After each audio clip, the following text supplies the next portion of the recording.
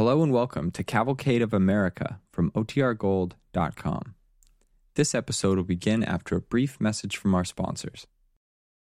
Cavalcade of America, sponsored by the DuPont Company, maker of better things for better living through chemistry, presents Frederick March as Thomas Jefferson in The Lengthening Shadow.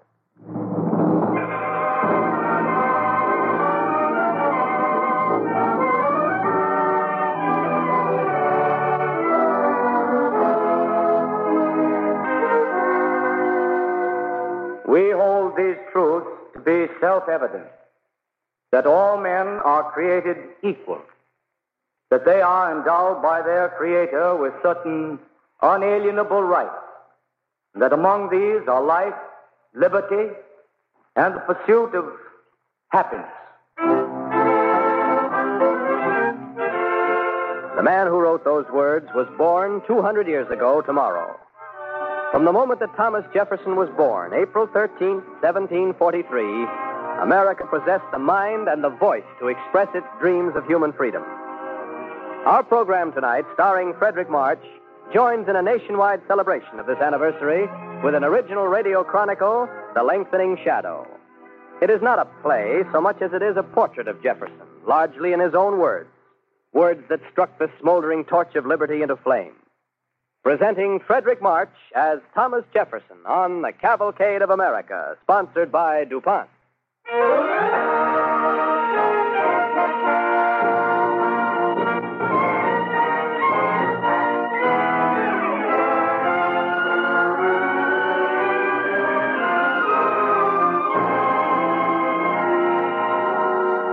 Like a man, a shadow may be small at first. It may waver as a man wavers.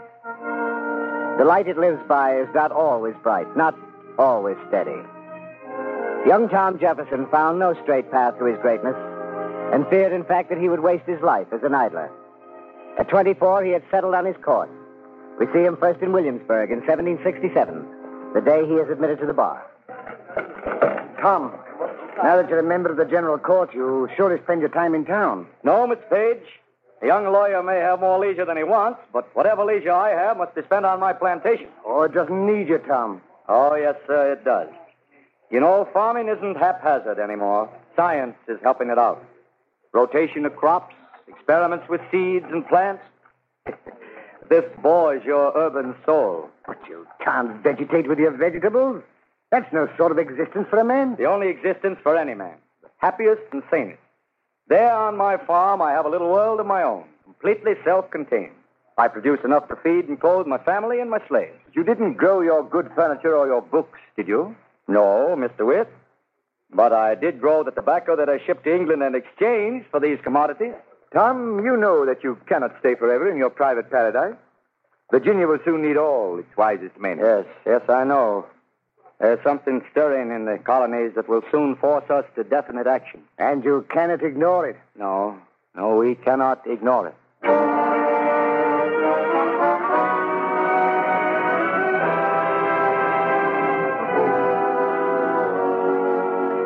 As a man grows in stature, his shadow runs before him in longer leaps. Thomas Jefferson, the farmer lawyer, stood higher to view the world around him, to know, to understand. A man can stand up, but he makes himself a target as well as a guide. When he was only 26, Jefferson's passion for human freedom shocked Virginia's House of Burgesses. He wanted to abolish slavery. Come on, Dabney. We'll get out of here and close the door. Well, Tom, your attempt to emancipate the slaves certainly took the House of Burgesses by surprise. You didn't really expect that slave owners would pass it, you, Bill. Perhaps not expected, hoped. You know, Tom, even I, your own brother-in-law, never suspected that you felt so strongly about slavery. How can men whose fathers came to this country to gain freedom deprive other human beings of liberty? Well, what plant is going to surrender slaves on whom his livelihood depends? It would beggar us all, you yourself. Our first step is to prevent more slaves being brought into the Dominion. I tremble for my country when I reflect that God is just and that his justice cannot sleep forever. I feel that we shall have first to look to our own liberties. Now that the English governor has dissolved our legislature, what is the next move? Patrick Henry is calling a meeting to discuss this very question. As the meeting is to be held immediately, I shall have to leave you.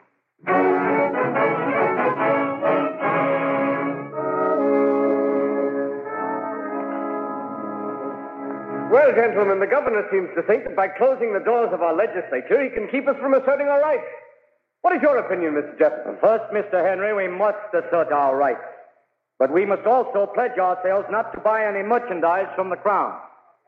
Mr. Jefferson, is it wise to disturb ourselves about conditions in other colonies? In Massachusetts, a tax on tea may be a burden. What Virginian drinks tea? Why not wait till some measure is directed at us? That is dangerous, Mr. Pendleton. An attack on one colony should be considered as an attack upon all. But Jefferson, how can we decide what is just or unjust in Parliament's decisions about another colony? Gentlemen, I deny that Parliament has any control over these American colonies. We cannot be taxed or regulated by any power on earth but our own. The God who gave us life gave us liberty at the same time. Mr. Henry, you agree with me? Indeed I do, Mr. Jefferson. The colonies must act together, but they will need your voice to speak for them.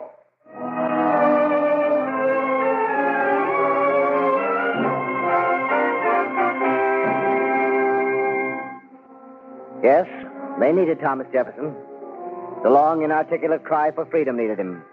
The heavy heart, aching and mute, needed him. The high, fierce faith of man in his own destiny, in his right to govern himself in wisdom and responsibility. All of these needed that tongue to give them voice.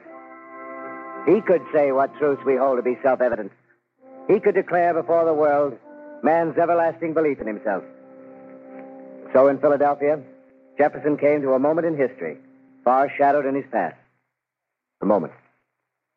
Well, Mr. Jefferson, I judge that Dr. Franklin and the committee have left it to us to draw up the declaration. This is a grave responsibility, Mr. Adams. I'm proud to serve with you, but the work will be yours.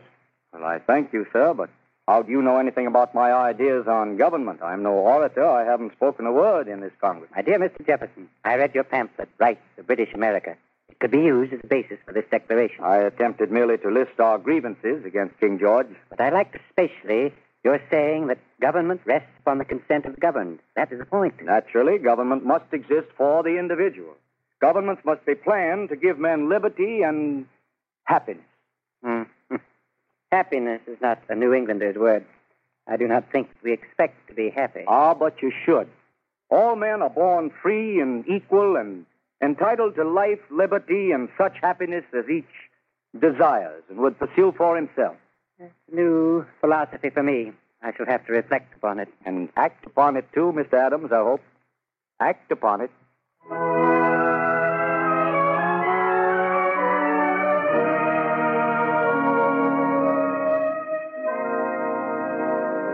And for the support of this declaration, with a firm reliance on the protection of divine providence, we mutually pledge to each other our lives, our fortunes, and our sacred honor.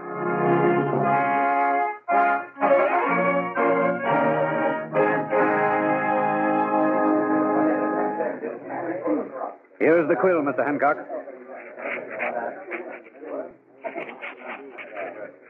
Well, I hope that's big enough for them to read it. Your document, my dear Jefferson, is so felicitously worded that it's eloquent. But really, it was not mine, Dr. Franklin. The sentiments are not original. They are an expression of the American mind. I was deeply disappointed the slavery clause was struck out. Oh, my dear young man, it couldn't have passed with Georgia and South Carolina so violently opposed. If you tried to force the issue, the whole declaration would have been lost. You know, we mustn't burn our houses just to roast our eggs. You're right, Dr. Franklin. But it was difficult to sit passive while hostile criticism was hurled upon me. Yes, I saw you writhing under those attacks. But he who has a wax head must not walk in the sun. Don't draw up resolutions if you can't stand criticism. I never do. I sign them, but I don't draw them up. Perhaps I have no talent for politics, Dr. Franklin.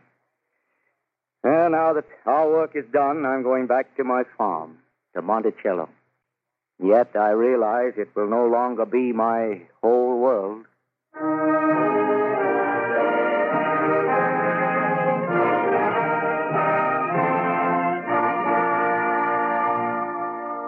His dream for himself was smaller than his dream for the world. Monticello, beautiful mountain, lured him back to the rural peace of private life. But he turned instead toward Europe. The words Jefferson had written had become more than words. A new nation had been woven out of those phrases. A new nation with a decent respect for the opinions of mankind. So across the Atlantic, the lengthening shadow fell upon Paris, where Thomas Jefferson meets again another fighter for freedom, the Marquis de Lafayette. Welcome, Mr. Jefferson. I am happy to see you. You will find many of your friends here. Thank you, madame. Many friends, I hope, but perhaps some others. Oh, but the salon is only part of the world, Mr. Jefferson. I hear Shirley is a friend, Madame de Tessé, Lafayette's cousin. Mr. Jefferson, if we had to lose Dr. Franklin, I'm happy you could take his place. Oh, I could never take the place of that great man, madame. I only succeed him. I hope your cousin is here. Our little concert will begin soon. And my cousin is here, Mr. Jefferson. He is looking for you. My dear Jefferson, I am glad you are back. You have been away from Paris too long. Yes, Lafayette, but I don't travel like the ordinary man. I go prowling about, rambling through farms and fields. I ferret people out of their houses, eat their bread, look into their kettles. I've lain on their beds, pretending I was weary. I wanted to see how hard they were. I fear it is no pleasant report you bring, Mr. Jefferson. But I fear it is a true one. The poverty of your country, my friends, is deplorable. I was shocked everywhere by the forlorn villages of the peasants. All the people were badly clothed. Women and children were working in the fields beyond their strength. France must devote every effort to remedy these wrongs. Your people are ground to powder by the vices of the form of government. You must take property out of the few hands and give it to the many. You understand, my dear Jefferson, that people will not easily accept such ideas. The earth is given as a common stock for man to live and labor on. Yet the few own it. Yes, man is the only animal which devours its own kind. But I believe that wise counsels could bring about this social revolution without bloodshed. Yes, Mr. Jefferson.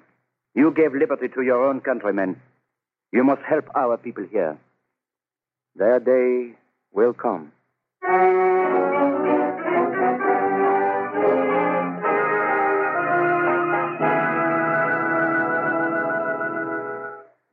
You are listening to Frederick March as Thomas Jefferson in The Lengthening Shadow on the Cavalcade of America, sponsored by DuPont.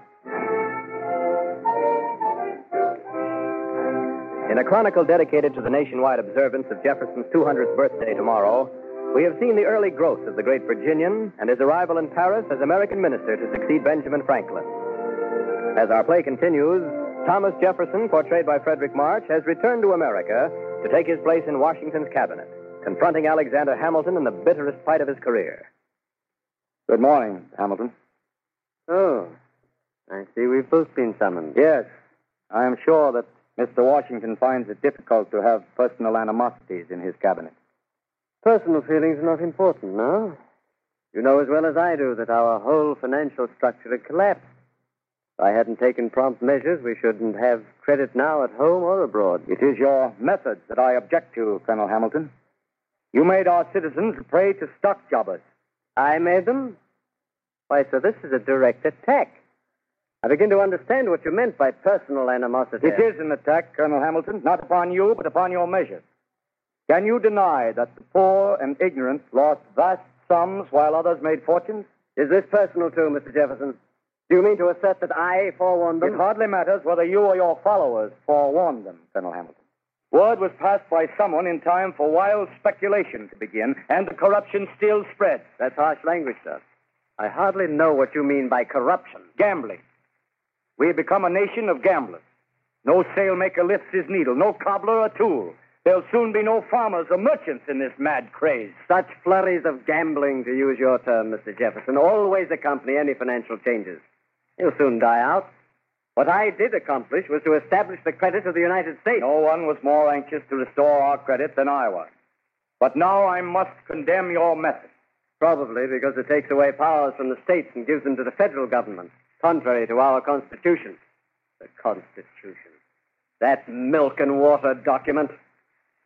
It might well be, Colonel Hamilton, if a Bill of Rights had not been drawn for our protection. It's sheer nonsense to believe that the kind of government our Constitution frames will be successful. childish optimism to trust the people. Doubtless you would prefer a monarchy. You're of alien birth, Mr. Hamilton, and perhaps cannot understand the American passion for liberty. Mr. Jefferson, you add insult to intolerable accusations. Alien is a... President, gentlemen. Good morning, Mr. Washington. Mr. Jefferson. We are awaiting your pleasure. Good morning, Mr. Washington. Mr. Hamilton. At any other time, sir, I shall gladly await your pleasure. But in the presence of a man who's just hurled the epithet alien at me, I cannot stay. I bid you good morning, sir. Well, this is most regrettable, Mr. Jefferson, that my cabinet should be invaded by personal enmity. No, Mr. Washington, not personal enmities. I respect Mr. Hamilton's personal integrity, and I admire his brilliant qualities. But his political ideals appall me. He is working to abolish states' rights, perhaps establish a monarchy. Yes, I know. It is the fashion of the moment. It will pass. I have been urged to be a king. But Mr. Hamilton has been invaluable to me in restoring our credit. I haven't looked too deeply into his methods.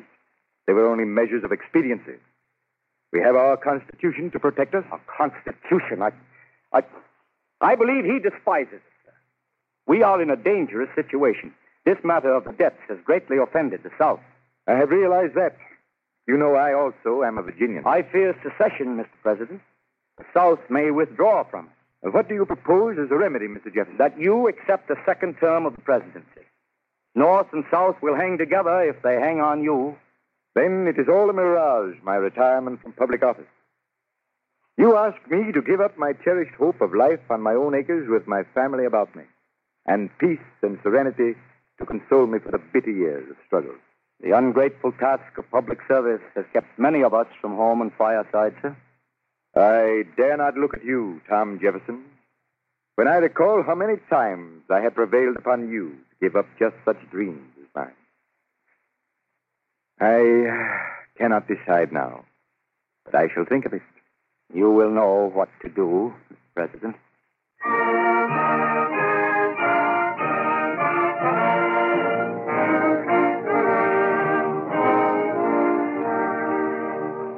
The burden of that high office, too, was to be his. The Patriot's work is never done. There was Jefferson, the president. The third president of the United States. How long ago it sounds. Yet how new and living. The highest honor his countrymen could give him was his. But Jefferson left it out of his own epitaph. A president, yes. But a man with an idea, and ideas like shadows fall lengthening down the years. He gave us the breadth of a continent to grow in and live in. Good afternoon, Madison. Good afternoon, Mr. President. I thought that we might discuss a certain matter informally before our cabinet meeting. It is a matter dear to my heart. We must acquire the foreign possessions hemming us in on the west that hinder our expansion. You agree with the need of this, Mr. Madison? I do indeed, sir. It will take much diplomacy, much money, perhaps even war to gain possession of the Floridas and the control of the Mississippi. Let it cost what it will, Mr. Madison. This must be one nation. A nation like a great farm, in true freedom, self-contained and self-sustained. Let us see to it.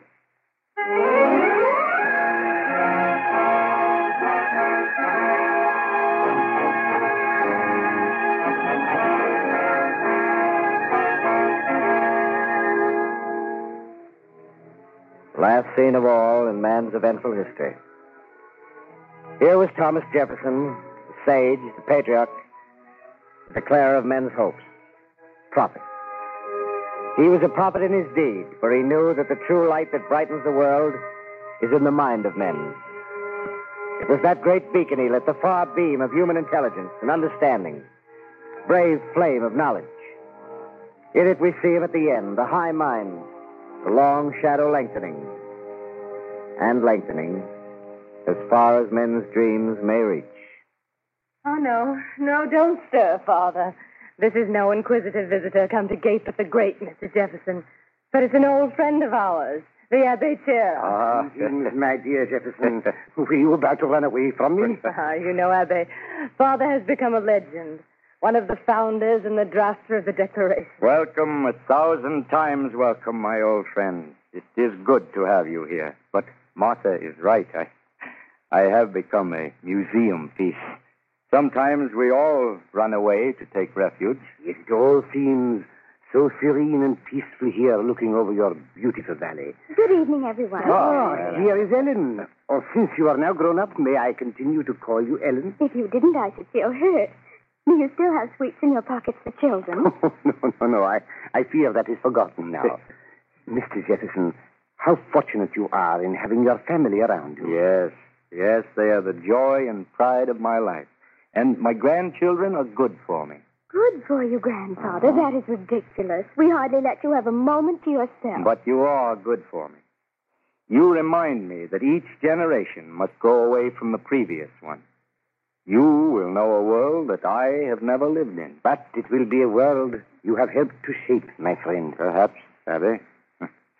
But there is a great deal of sanctimonious nonsense now about the Constitution, treating it as though it were the Ark of the Covenant, too sacred to be touched. We framed it to meet particular conditions, but others may arise requiring it to be further amended. Laws and institutions must go hand in hand with the progress of the human mind. Only the sage, my friend, can know the wisdom of change. That change itself is the only unchangeable law. Oh, well, at least Father is an oracle. Why, every day someone comes to him for advice. Yes, ever since he invented the plow, he's thought to be a wizard. He has to discuss seeds and drainage and soils and sheep. Look, Father, here comes Mr. Matze. Here is the real oracle. My vineyards and orchards and gardens bear witness to his wisdom and to his infinite kindness.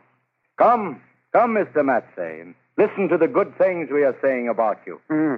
I do not need to listen. I know them in my heart. I am delighted to see you, Mr. Matze. And, Abby, do you not find that our friend Jefferson is hale and hearty? Yet he is building his monument. In fact, he has completed it. He does not wait for a death. His monument? Oh, yes, you mean the university. Yes, my dreams are reality. How seldom can a man say that? Do you remember, Mr. Matze, how often when the building was going on, Grandfather would come home for dinner over that rough road, and then instead of resting in the afternoon, would get out his telescope and sit here on the lawn watching the workmen? Yes, child. Not every man who can see his dream through a telescope. I watched them, but it was something beyond bricks and mortar that I saw. For as I sat here gazing off, as I sit here, I seem to see the march of civilization advancing and passing over us like a cloud of light, increasing our knowledge and improving our condition. Where this progress will stop, no one can say. It comforts me to reflect that in some small measure I have contributed to this diffusion of liberty and this spread of knowledge.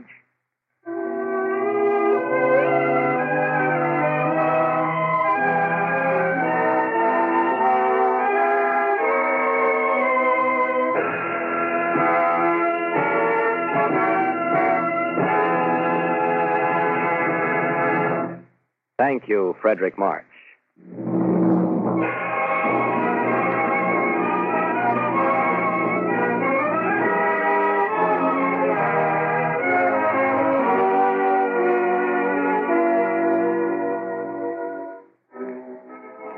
Throughout the world, in countries where men may still follow the dictates of their conscience, the peoples of two great religions will soon observe days that they hold sacred.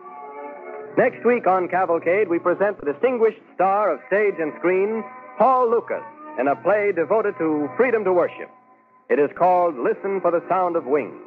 And in it, Mr. Lucas will play Pastor Niemöller, the man who listened to his own conscience and defied Adolf Hitler in his attempt to destroy Christianity in Germany.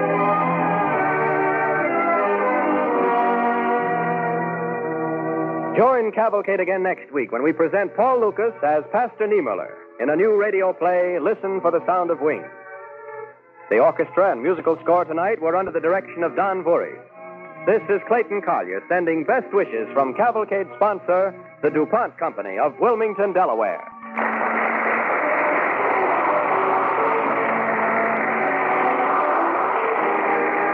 This program came to you from New York. This is the National Broadcasting Company.